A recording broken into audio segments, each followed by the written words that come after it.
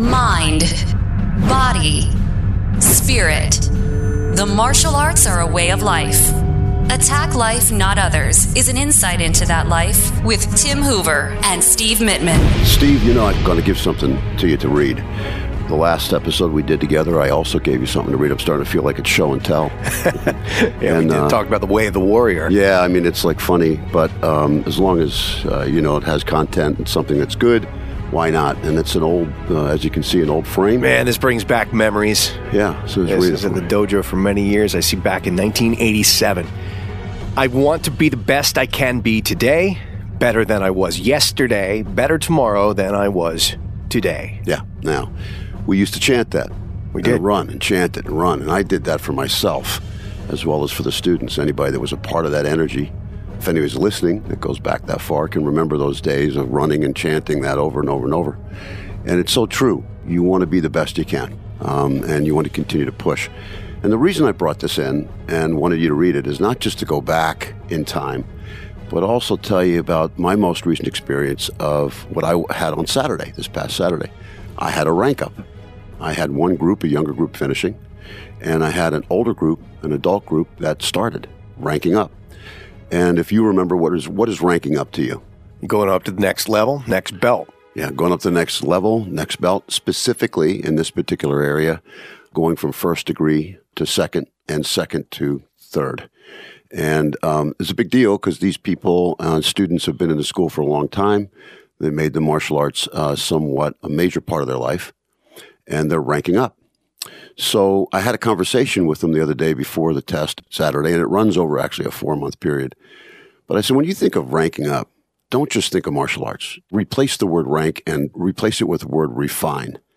You're refining up.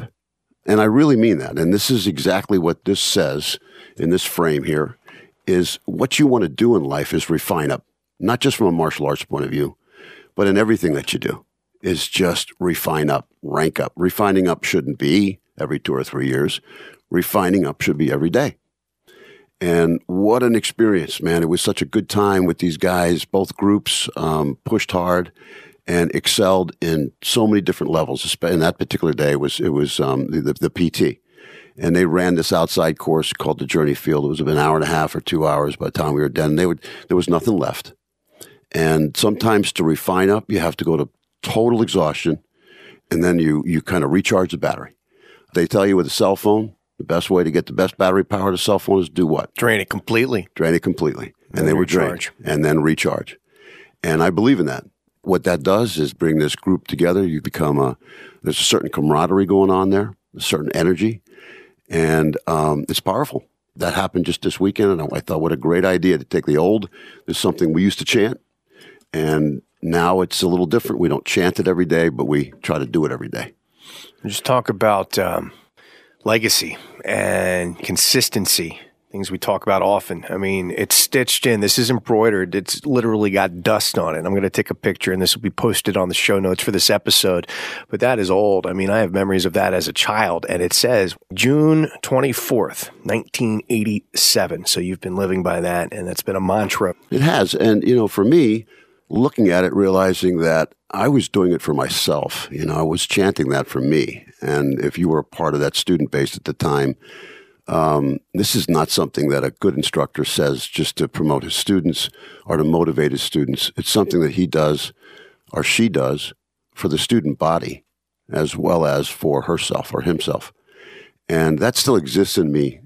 When I was a kid, if you look back, and I know sometimes you refer to me in this particular subject matter, but I know everybody has somebody that is extraordinary in their life, whether it be a teacher, an uncle, an aunt, somebody that has that built into them, that you look up to them, and they're just extraordinary. And they take that and they inspire you. And no matter where you are in life, whether it's a couple minutes after you meet this person, or it's a decade after you meet this person comes into your head like a guide, like a coach, and never leaves you. It's amazing to me. And I had somebody like that. His name was Herbie, just like the president, Herbie Hoover. His name was Herbie Hoover. And he was my Uncle Herbie. he was just an amazing guy. He was the one that always wanted to throw football, baseball, had a sense of humor about him, but had a certain way about him that I said, man, I want to be just like that guy, had something, just had something. And still this day, he's still in my head, inspiring me in a lot of different ways. How about you? Yeah, I mean, my father, but that kind of goes without saying as well. Sure. My grandfather, Harry Phillips, my godfather, Bernie Goldenhorn. Did your grandfather and your godfather, did they have different things, or were they all on the same page? The funny thing is, completely different kinds of guys, completely different lifestyles. One was blue collar, one was white collar, but the core of what made them who they were and what they were all about were almost identical. And it was all about family, it was faith, and it was friends. Yeah. And I'm not making that up. That's what they were all about. And it only took 30, 40 years until now. It's come full circle. That's what we talk about all the time. They knew that back then. Yeah. Yeah, it's pretty neat. And I'm seeing that. Yeah, but it stays with you, right? Yeah. You can't be ordinary and do the extraordinary. I mean, if that makes any sense. The people that I remember in my past that have set the stage for me were extraordinary, and there was something different about them. They just weren't ordinary. The ordinary people just didn't want to really have much to do with me. I mean, they just hung out with other people who didn't have one. They just really didn't care. But this guy had something that it was a certain thing where he stepped away from the group, and he said, yeah, I'm just going to go play football with this guy. I'm going to throw some ball with him. He wasn't the norm. And extraordinary doesn't have to be, Bono and U2. It doesn't have to be something that is just like a football player or a baseball star. That's not what I'm talking about. Extraordinary comes in different forms, different fashions. And sometimes you have to look hard for it, and sometimes you don't. But you cannot be ordinary and be extraordinary. It's opposites.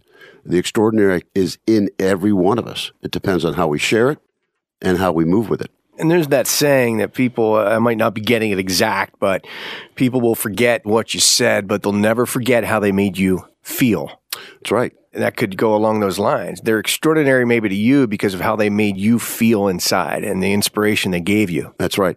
A lot of people say, well, I believe that a picture says 1,000 words. Well, for me, it's just the opposite. Words for me, the words are said in the right way, go 1,000 years.